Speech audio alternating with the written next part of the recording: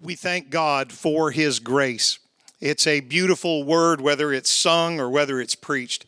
One of the most beautiful concepts in the entire Word of God. We love to read about grace. We love to have our pastors talk and preach about grace. We love to sing those songs about the beautiful subject of God's grace, and rightly so, because grace is the unmerited favor of God. To fully understand grace, we need to remember who we were before we became Christians.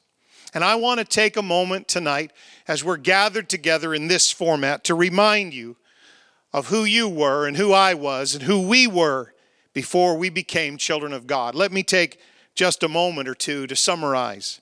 Psalm 51 verse 5 tells us, "Behold, I was shapen in iniquity, and in sin did my mother conceive me." Romans chapter 3 and verse 23 says, "For all have sinned and come short of the glory of God." James chapter 4 verse 4 says, "Ye adulterers and adulteresses, don't you know that friendship with the world is enmity with God?" It makes you an enemy of God. "Whosoever therefore will be a friend of the world is the enemy of God." Romans chapter 3 and verse 10 says, "As it is written, there is none righteous, no, not one."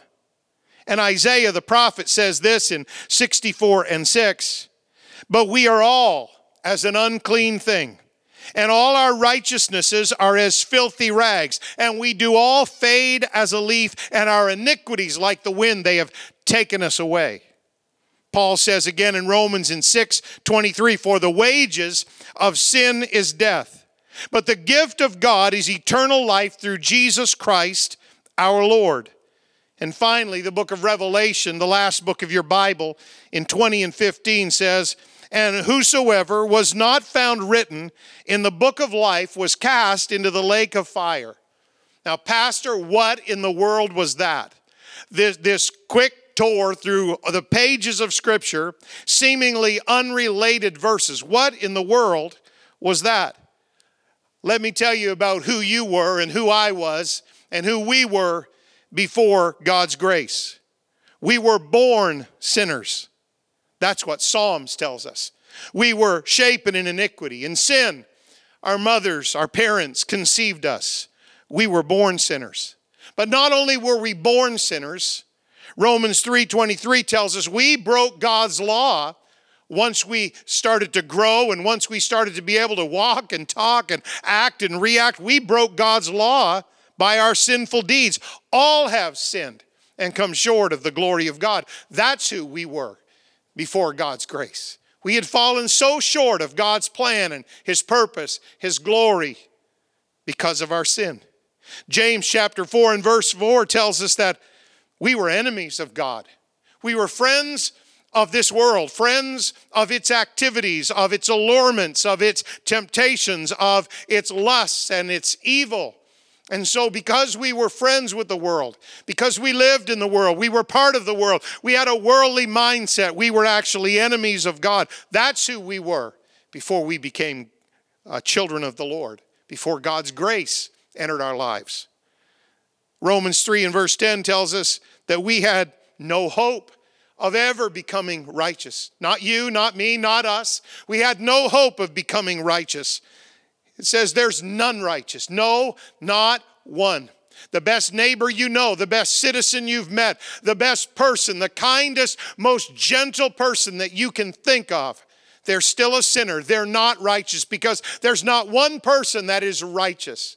We often say about people, well, he's got a good heart, but Scripture would disagree because the heart is deceitful. It's desperately wicked. We can't even know our own heart. And so that's who we were before the grace of God. We had no hope of becoming righteous at all. The Bible tells us in Isaiah that all of our good deeds, everything we'd ever done, everything that we thought was so pleasing in the sight of God, all of our good deeds were actually just filthy rags. Everything that you've ever done that was not of God's word, not agreeing with God's word, not obeying God's word. No matter how good you think it might have been, in God's sight, it was just filthy rags.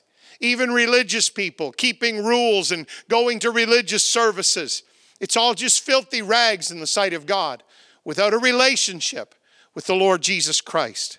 That's before grace. Before grace, the Bible tells us in Romans 6:23 that the wages of sin is death. We were bound for eternal death before grace came. We were deserving of that death as well, because God cannot take sinful things or sinful people, sinful thoughts, sinful actions into his holy heaven. It would destroy heaven. And so we were bound for eternal death.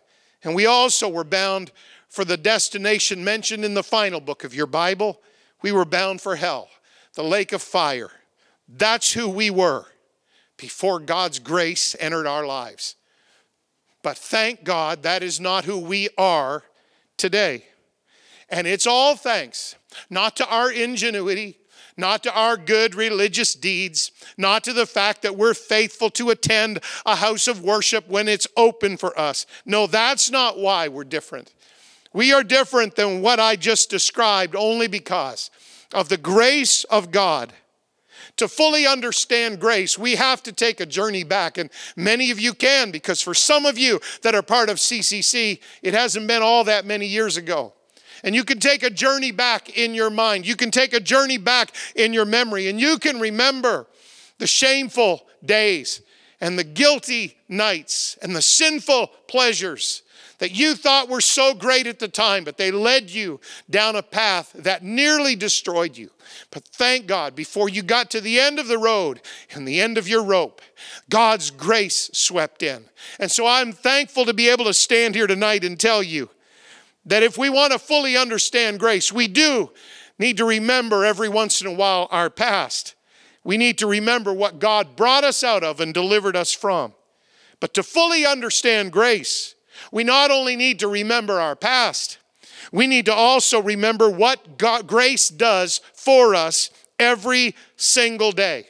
So once again, let me just take a random tour through Scripture, a snapshot of what grace does for us now. We know who we were before grace. Let me show you who we are now that God's grace has entered our lives. Ephesians chapter 2 and verse 8 says, "For by grace are you saved through faith, and that not of yourselves. It is the gift of God." Thank God for his grace. James chapter 4 verse 6 and 7 says, "But God gives more grace. Wherefore, because of that," he says, "God resists the proud, but giveth grace unto the humble." Now here's the conclusion of God giving us more grace. "Submit yourselves therefore to God. Resist the devil, and he will flee from you." You used to run from Satan, but today, because you're a child of God, filled with the Holy Ghost, the devil runs from you. 2 Thessalonians, Paul writes this in chapter 2, verse 16 and 17. "Now our Lord Jesus Christ himself, and God even our Father, which hath loved us, and hath given us everlasting consolation and good hope through grace." And here's what that grace does. "Comfort your hearts and establish you in every good word and work." That's the power of grace. It not only establishes us in good words and good works here on earth, but it comforts our hearts and it gives us everlasting consolation and an everlasting good hope. It's all through grace. In Titus chapter 2, verse 11 and 12, Titus is given this by the Apostle Paul. He says, "Titus, I want you to remember the grace of God that bringeth salvation has appeared to all men. But unfortunately, all men don't latch hold of it. All men don't listen for it. All men don't embrace it. But when you do, here's what the grace of God will do in your life. Teaching us that denying ungodliness and worldly lusts, now because of the grace of God, we should live soberly, righteously, and godly in this present world." That's what grace will do for you. 2 Peter chapter 3 and verse 18, Peter says, but grow in grace. You don't get this downloaded all on the first day you're a Christian, but you grow in grace and in the knowledge of our Lord and Savior Jesus Christ. To him be glory both now and forever. Hebrews chapter 4 verse 16. The writer says, so beautiful, so powerful. Let us therefore come boldly unto the throne of grace, that we may obtain mercy and find grace to help in time of need. Finally, in 2 Corinthians chapter 12 and verse 9, the Lord speaks to Paul after Paul has gone to Jesus 3 times saying, Jesus, please, I'm in this trial. I've got this thorn in my flesh. It's bothering me. It's hindering me. I don't know what I'm going to do. I don't know how I'm supposed to react. Please help me. Please take this away. And here's what God said to the Apostle Paul. And he said unto me, my grace is sufficient for thee. For my strength is made perfect in your weakness, Paul. And so Paul, he gets a refreshing, he gets an answer, he gets a deliverance here. And here's what he says. Now, he's not out of his trial. The thorn in the flesh is still there. It's still active. It's still hurting. But he gets a deliverance in his spirit. And he says, after Jesus said, you hang in there. My grace is sufficient. And my strength is made perfect even in your weakness. Here's what Paul said. It's like he stood on his feet, squared his shoulders, straightened his back, and said, most gladly, therefore, will I rather glory in my infirmities, that the power of Christ may rest upon me. Here's what Paul said. If Jesus' power is made more real in my life by me going through this, I want to go through this. I'll glory in my infirmities because I want the power of Christ to rest upon me. Now, Pastor, you just took us on a whole long tour of the Word of God, and those scriptures seemed a little bit better related than the first 7, but where are we going here? Let me tell you where we're going. God's grace is so powerful that now that you are a child of God, you know what you were before grace. Let me tell you what you are now that you have God's grace. God's grace is instrumental in our salvation, for by grace are you saved through faith. Grace gives us victory over sin. That's what James said when he said, God gives more grace, and now you can submit yourselves to God and you can resist the devil and he will flee from you. You see, grace, it's so powerful that it can give you victory over sin. Grace gives us everlasting hope and comfort, according to 2 Thessalonians. And grace, according to what Paul wrote to Titus, grace gives us the power to live a holy life. He said the grace of God that teaches all men. It appears to all men and it brings salvation. It teaches us we can deny ungodliness. We can deny worldly lust. We can live soberly and righteously and godly right here in this present world. You see, the grace of God gives us power to live a holy life. Grace allows us to mature spiritually. That's why Peter said, grow in grace. Grace helps us through our trials. That's why the writer of Hebrews said, come boldly to the throne of grace. And when you come boldly to that throne of grace, of course, what you're going to receive is grace. We may obtain mercy and grace to help in time of need. Grace will get you through a trial. Grace will take you through a dark night and a terrible deep valley. Grace can do it. Paul even said in the last scripture we read that God's grace is sufficient to see us through anything. When you don't understand, when it's been long and dreary and difficult, when you don't have any answers and you feel sometimes, some days, like your hope has dwindled away and you really cannot fathom what God is allowing in your life, you go to that throne of grace. And you will get an answer like Paul received. God will say, my child, my grace is sufficient for you. You may not understand what I'm doing, but my grace is sufficient. You may have pain in your body and hurt in your mind, but my grace is sufficient for you. You may have trouble in your family or setbacks in your circumstances. But my grace is sufficient for you. It will see us through anything. That is the power of the grace of God. To appreciate God's grace, you've got to go back and take a look at what you were without hope, without heaven, without power or strength. That's who you were. Kind of eking out a life, trying to do your best, trying to be good, but failing miserably time after time. And even when you did do good, according to the Word of God, all of your righteousness was just as filthy rags. That's who you were before grace. Can I just tell you, you and I, we were hopeless. We were helpless. We were doomed. We were headed for an eternity without God. We were headed for the thing that nobody seems to want to talk about in churches anymore. But there is still a hell that represents eternal punishment. And that's what we were headed for. But that was before the grace of God. Now that grace has entered our lives, we have all of these benefits that I just described. Grace, to understand it, you got to know who you were, but you've also got to realize who you are in Jesus Christ. No wonder the Apostle Paul exclaimed this, "But by the grace of God, I am what I am." If there's any good you ever see in me, it's because of the grace of God. If I ever do anything that merits any praise, it's because of the grace of God. If I ever achieve anything with my one and only solitary life, it's because of the grace of God.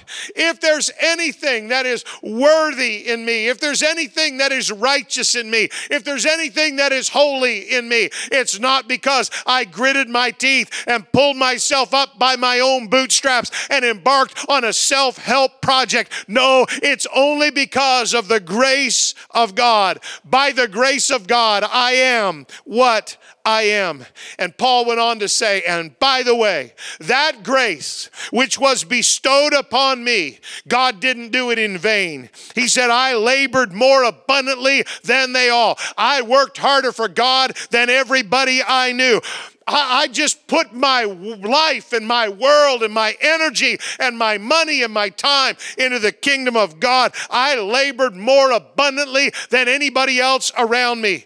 And then he says, but it wasn't me, yet not I. It was the grace of God which was with me.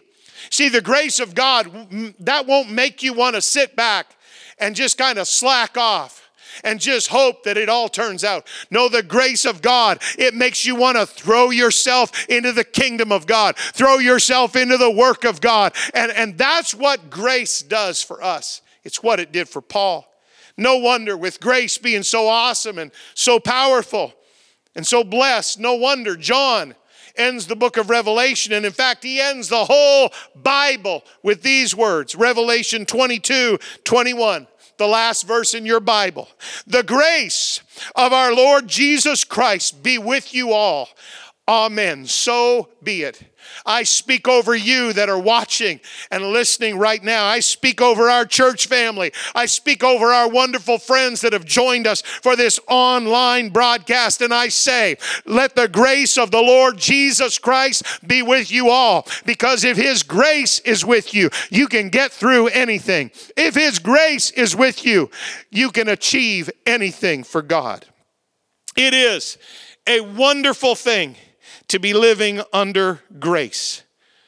Living under grace. Can you imagine?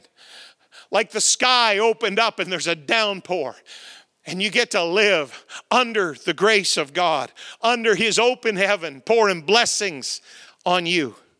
What a wonderful thing to be living under grace. What a privilege.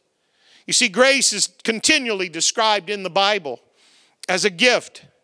Because grace was given freely to us. Because we didn't deserve it. And because it cost God such a significant price to give it. You see, a gift is free to the recipient, but not to the giver. And in this case, the price paid for the gift of grace that's been given to us so freely, the price paid was Jesus' blood shed on the cross. So while you may say, well, grace is a free gift to me, it's free, but it's not cheap. It cost heaven everything. It cost God the agony of the cross, the shed blood of Jesus Christ. And that's why I have a really hard time understanding people who say very callously and very casually, well, I'm living under grace. And what they mean is they want to excuse the fact that they simply do not want to keep God's commandments. I'm living under grace. It doesn't matter. Don't talk to me, preacher. Don't talk to me, friend. I don't want to know about those commandments that you keep. I don't want to know about those rules in the Word of God that you honor. I don't want to know about anything that has to do with the law of God. I don't want to hear it. I don't want to listen to it. I don't want to obey it. I don't want it to be part of me because you know what? I'm living under grace. What an attitude after all God has done for us. I'm sorry, I just don't understand that. I've heard people actually say this. I just ignore the Old Testament because I'm a New Testament Christian. I'm living under grace. Those people have totally distorted the plain teaching of Scripture to justify their own behavior. You see, here's what most people don't even stop to think. Grace did not first appear at the cross of Calvary. Grace did not first appear at Matthew chapter 1, verse 1. Grace appeared thousands of years before. Even in the Old Testament, our gracious God chose to give unmerited favor. That's what grace is. Old Testament or New, the words are in Hebrew and Greek, but they mean the same thing. Grace is unmerited favor. Blessing you didn't deserve. Favor you didn't deserve. That's what grace is. Well, grace didn't first appear at Calvary. It first appeared early in the Old Testament because our gracious God couldn't help himself. He chose to give unmerited favor to his people. The Bible says in Genesis 6, verse 8, but Noah found grace in the eyes of the Lord. Noah didn't live in the New Testament. Noah never met Jesus face to face. Noah lived thousands of years before Jesus and the New Testament. But Noah found grace in the eyes of the Lord.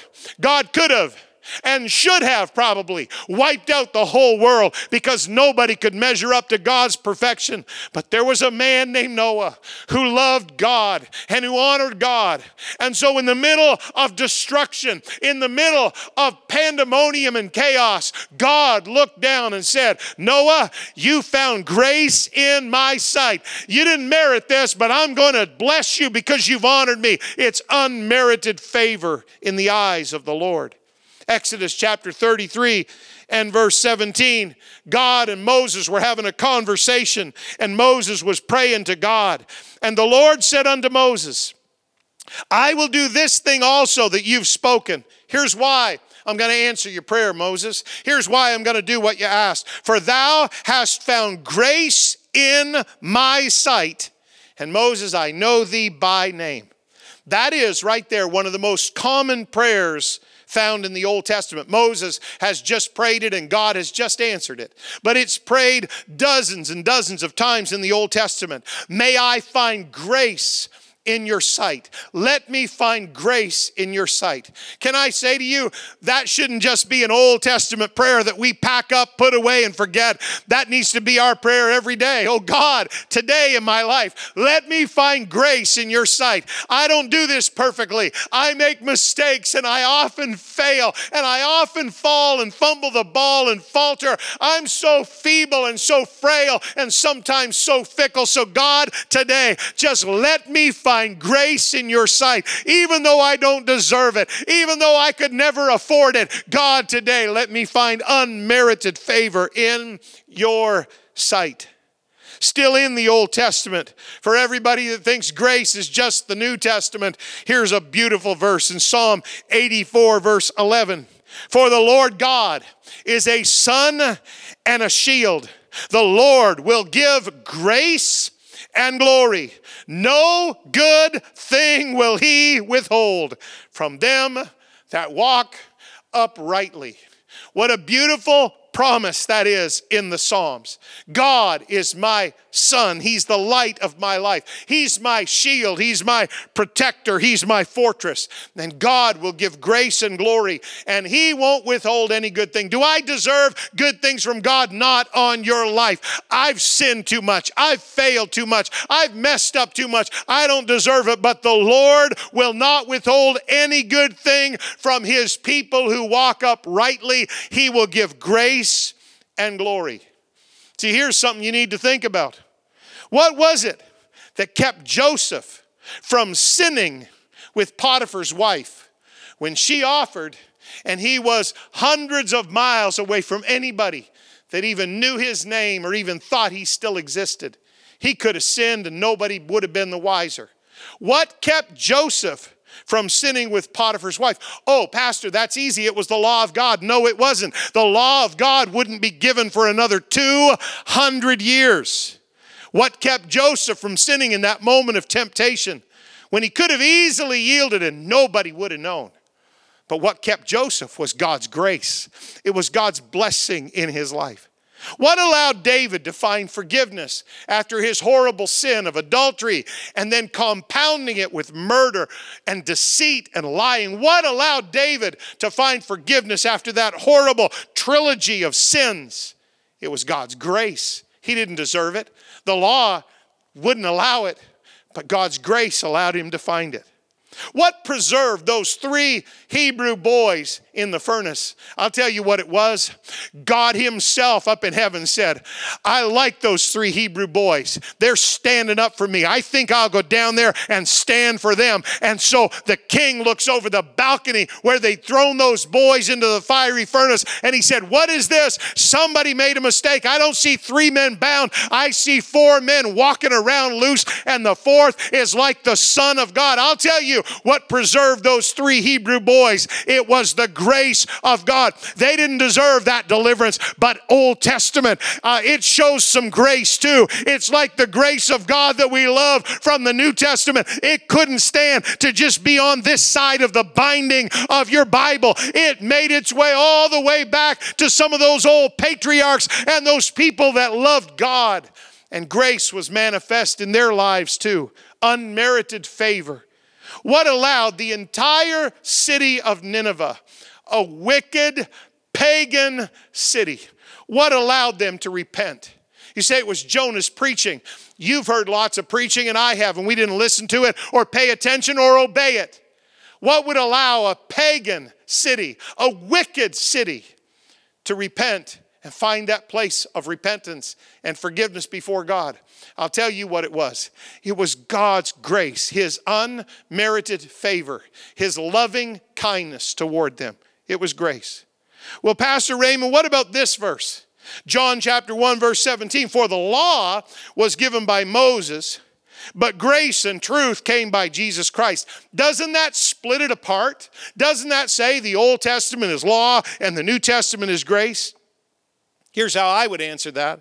Yes, the Old Testament is known for law, and the New Testament is known for grace. Yes, the Old Testament focuses on law, and the New Testament focuses on grace. But never forget what I'm about to tell you. There is grace in the Old Testament, and there is law in the New Testament.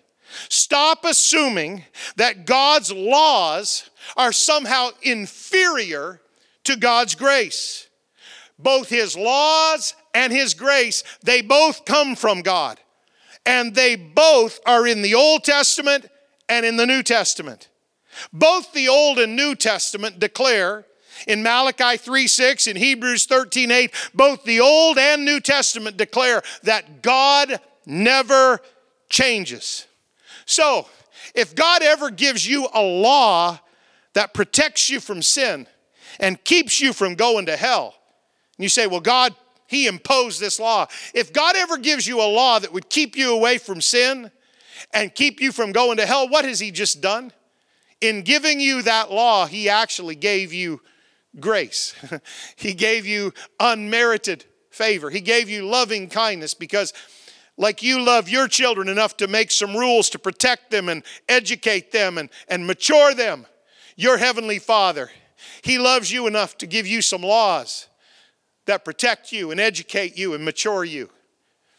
And in doing so, He didn't hurt you. He blessed you. When God loves you enough to give you a commandment, that's His grace too. Jesus said this in Matthew 5:17.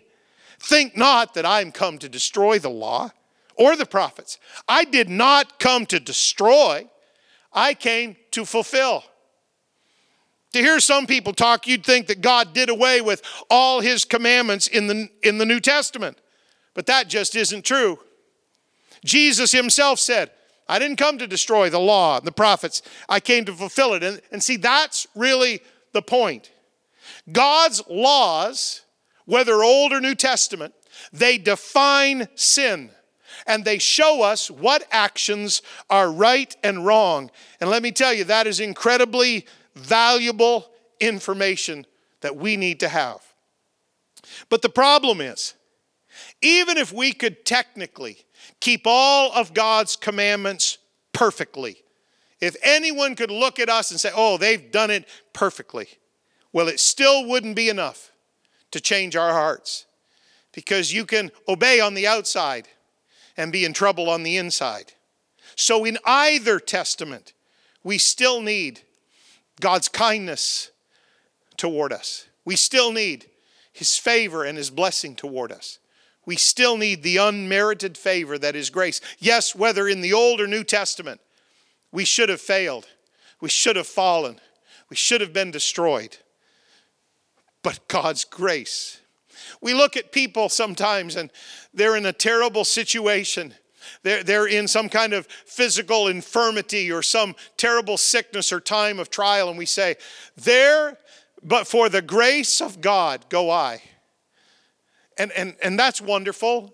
And I'm glad you think that way and honor God's grace that way. But the greatest thing is not that you've been delivered from some physical infirmity or sickness or pain.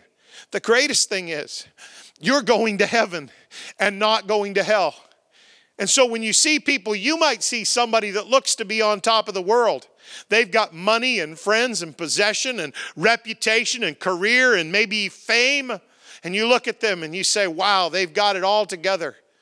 But if you could see in the spirit realm and know that you're going to heaven on your little paycheck, living in your little small apartment, maybe a little bit lonely or maybe going through some terrible situation right now with your family or your life. If you could see in the spirit realm, you that have very little of this world's goods, you can still look at a multimillionaire that doesn't know Jesus, and you can say, there, but for the grace of God, go I. Thank God for His grace. Thank God that I know Him. In either testament, we still need grace.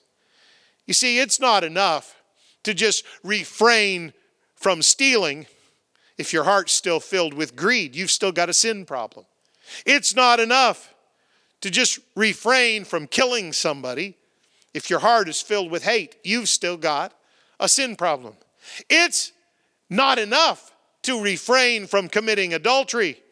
If your heart and your mind is still filled with lust, you've still got a sin problem. And sin outside of God's grace will forever separate you from God. So I thank God for His law, His commandments, and I thank Him for His unmerited favor, His grace. Yes, there are commandments in the New Testament, just like there are in the Old Testament. And actually, if you think about it, the New Testament commandments are actually harder and higher requirements and harder to live, because now they deal specifically with our hearts. Now, it would seem like that's a hopeless proposition, because after all, God's people failed repeatedly to keep His commandments in the Old Testament. And God's people failed repeatedly to keep His commandments in the New Testament. And not to be too personal, but you fail repeatedly, and I do, to keep His commandments today as we live our lives. So it seems pretty hopeless. That after the Old Testament, God raises the bar in the New Testament, and it doesn't matter where we are in the Scripture, we fail to keep His commandments. What is the answer when fallible, frail, fragile, fickle human beings try to have a relationship with God? What is the answer to this conundrum?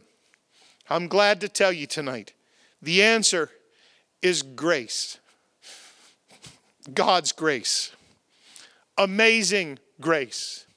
Enabling grace. Empowering grace.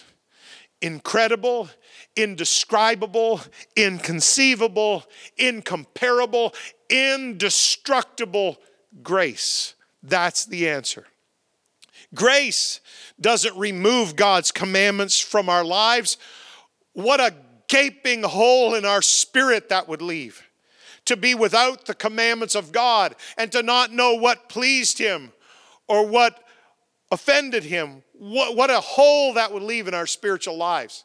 So this wonderful grace doesn't remove God's commandments from our lives. Instead, grace gives us the power, the enabling force to be able to live God's commandments. So I say with a totally different attitude than what I've heard many people speak, I'm living under grace. I am so thankful, so blessed, so fortunate because I am living under grace. I don't say that for an excuse. I don't say that to cloak my sin. I don't say that because I rebel against huge portions of God's word. No, I say it out of gratitude, eternal gratitude. I am living under grace. Jesus told that woman who was taken in adultery, "You're forgiven because of my grace. You don't deserve it, but I'm going to give you unmerited favor here." And so that woman, that adulteress, taken in the very act of adultery, she was forgiven because of grace. But Jesus also told her, now you need to keep God's commandments that you were breaking before. What He said to her was, neither do I condemn you. Now go and sin no more. See, God's grace forgave her. But God's grace also enabled her. That's what you've got to realize. God's grace will forgive you of your sin. God's grace will erase your mistakes.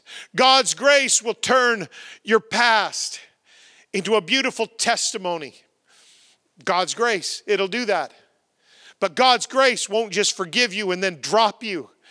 God's grace will enable you to keep the commands you once broke, to please a God that you once offended, to live in a way that you thought you could never live, to be so free that the old bondage seems like a bad nightmare. That is the grace of God. It will forgive you and it will enable you.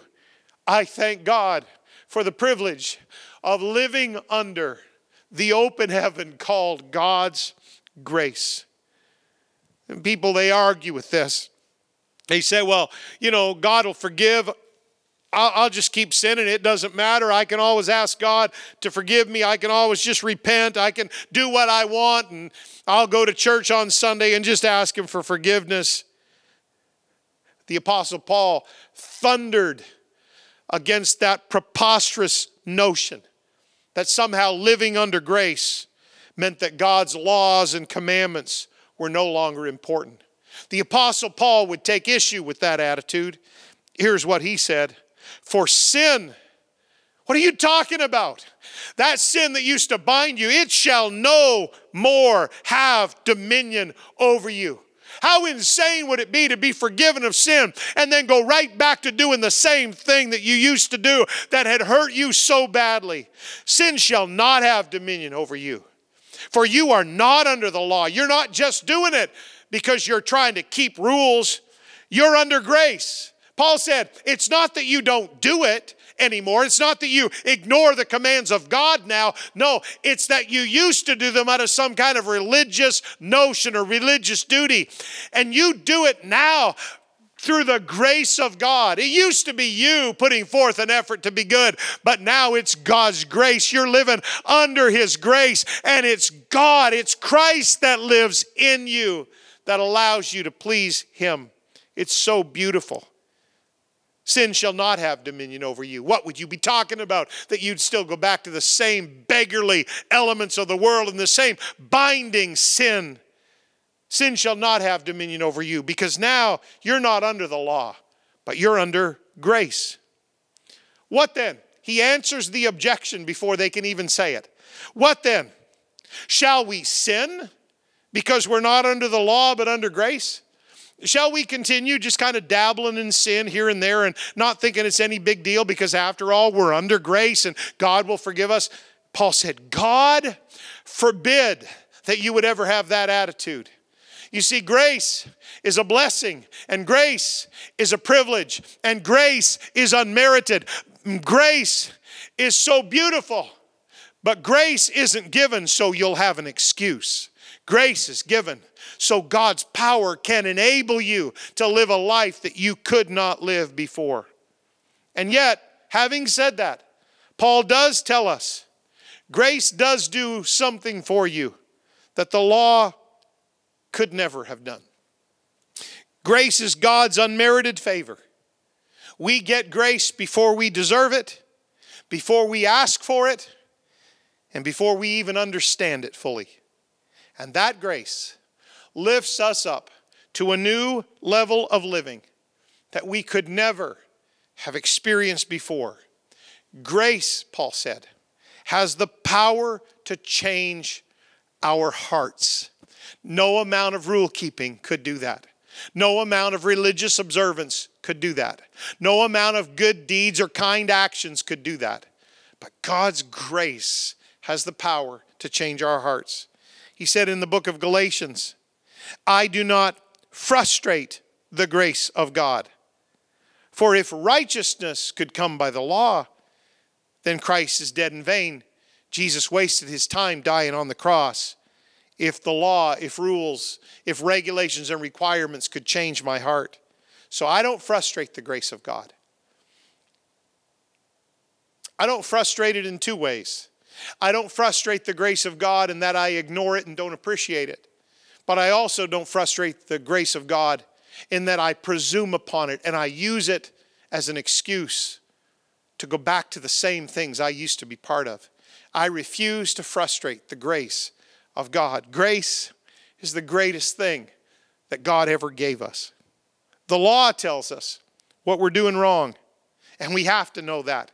Without knowing what's right and what's wrong from the Word of God, we're going through life blind and deaf, and we can't understand. But grace tells us something even more powerful. The law tells us what we're doing wrong, and we need that. But grace tells us what we can do right because of what Jesus accomplished for us. I love this verse. It's so powerful and so beautiful. Paul says in Romans 5:20, moreover, the law entered that the offense might abound. Don't ever get mad at the commandments of God, at the rules that the Bible gives. Because the law entered. We became aware of it. It entered our lives. A preacher preached to us. So the offense might abound, that we'd realize, oh my goodness, I'm in so much trouble with God. I thought I was doing good. I thought I was religious. I thought I was a good person, a good neighbor, a good citizen. And the Bible just told me that I'm a sinner. I'm worthy of death. I'm an enemy of God. Even my good deeds are like filthy rags and I'm headed for hell. We need to know that. It's an offense to us, that law. But the law is given so we could get a revelation of how bad it is, how terrible our situation is, how much trouble we're actually in. So don't you ever downplay or dismiss or disparage the law of God. Without His laws, we wouldn't know how messed up we were. And let me go back to what Paul said. So it's a good thing the law came into our lives. The law entered that the offense might abound. But this. But where sin abounded, where alcoholism had you in a stranglehold, where drug addiction kept pulling you back to things that you hated, where perversion and lust and all kinds of things in your mind kept you ashamed and guilty, where sin abounded, grace did much more abound. So I don't care who you are or what you've done or where you've been. I don't care how bad you've messed it up or how far you are from God or how many times you've broken His commandments or how many times you've looked in His face, as it were, and cursed Him to His face. I don't care. If you will turn to God, where sin abounded, grace did much more abound. You can live under the grace of God. There's no better place to live. There's no greater place to live. There's no more blessed way to live, because grace is the unmerited, undeserved favor of God on your life. Oh, I'm glad if God gives you favor and you get healed from a sickness. I'm grateful if God gives you favor and your job or your business is blessed. I'm glad if God gives you favor and your family's happy and you don't have any real issues or problems. I'm glad. But grace didn't come so you could have a comfortable life down here and die. Grace came so you could live forever in heaven with Jesus. Where sin abounded, took you off track, off course, down the wrong path. Grace does much more abound. It can turn you around. It can break the shackles of habits and addictions. Grace can change you from the inside out. And I encourage you to contact us if you don't have that kind of a relationship with the Lord. You can send us an email. You can write it in the comments if you're watching on Facebook. We will get in touch with you. We stand ready to help you obey the gospel. Peter said on the first day of church history, you need to repent. You need to turn from your sin. And we think, well, I've got to turn from this. I've got to give up this. I've got to leave behind this. Yes. But I wouldn't say, do I have to? I would say, I get to. I get to leave behind brokenness and pain. I get to leave behind bondage and addiction. And I get to turn myself around and turn myself to God. That's repentance. Peter said, repent. And then the next thing you need to do is, and we can help you, even in this time of social distancing, we can help you be baptized in the wonderful saving name of the Lord Jesus Christ for the remission, for the washing away of your sin, your past, your guilt, your shame. We can help you. And the Bible promises us, in Peter's words in Acts chapter 2 and verse 38, if you will repent and be baptized, He will fill you. You shall receive the gift of the Holy Ghost. That is when God's Spirit moves into your life and by an act of grace changes you from the inside out. I want this for you more than anything I could ever give you or tell you or share with you. I want you to have the privilege of living under grace. And Jesus can do it. You can begin the journey right now. I'm going to pray before the worship team comes back and sings. And I'd just like you, wherever you are, to pray with me. Because I don't care how bad it's been. God is waiting to pour out His grace in your life. Would you pray with me right now? Oh, Lord Jesus, I'm so grateful for your grace in my life. Without your grace, I would have been lost. Without your grace, I would stand guilty and stained, ashamed before you. But because of your grace, I stand here free. I stand here loosed from shackles, and I stand here clean before my Lord. What a privilege it is to live under grace. Jesus, I pray for somebody watching right now that has made horrible mistakes and taken wrong turns and messed up relationships, and they feel like there's no hope. God, there's always hope because there's always grace. Jesus, right now together we repent of our sin. We turn away from things that offend you. We turn away from things that your word tells us not to do. And we begin a new journey right now. It's a journey of grace. We repent, we turn away from that, and we turn to you. And that is the first step in the rest of the journey. And I thank you for the ability to make one choice called repentance that begins the rest of a new life. I pray for somebody that's prayed that prayer with me tonight. They've made a choice. Jesus, I need you. Jesus, I want you. Jesus, I turn away from sin. I pray for them, God, that you would order their steps in your word and lead them and guide them. Jesus, I thank you for the privilege of preaching about your grace, but much more.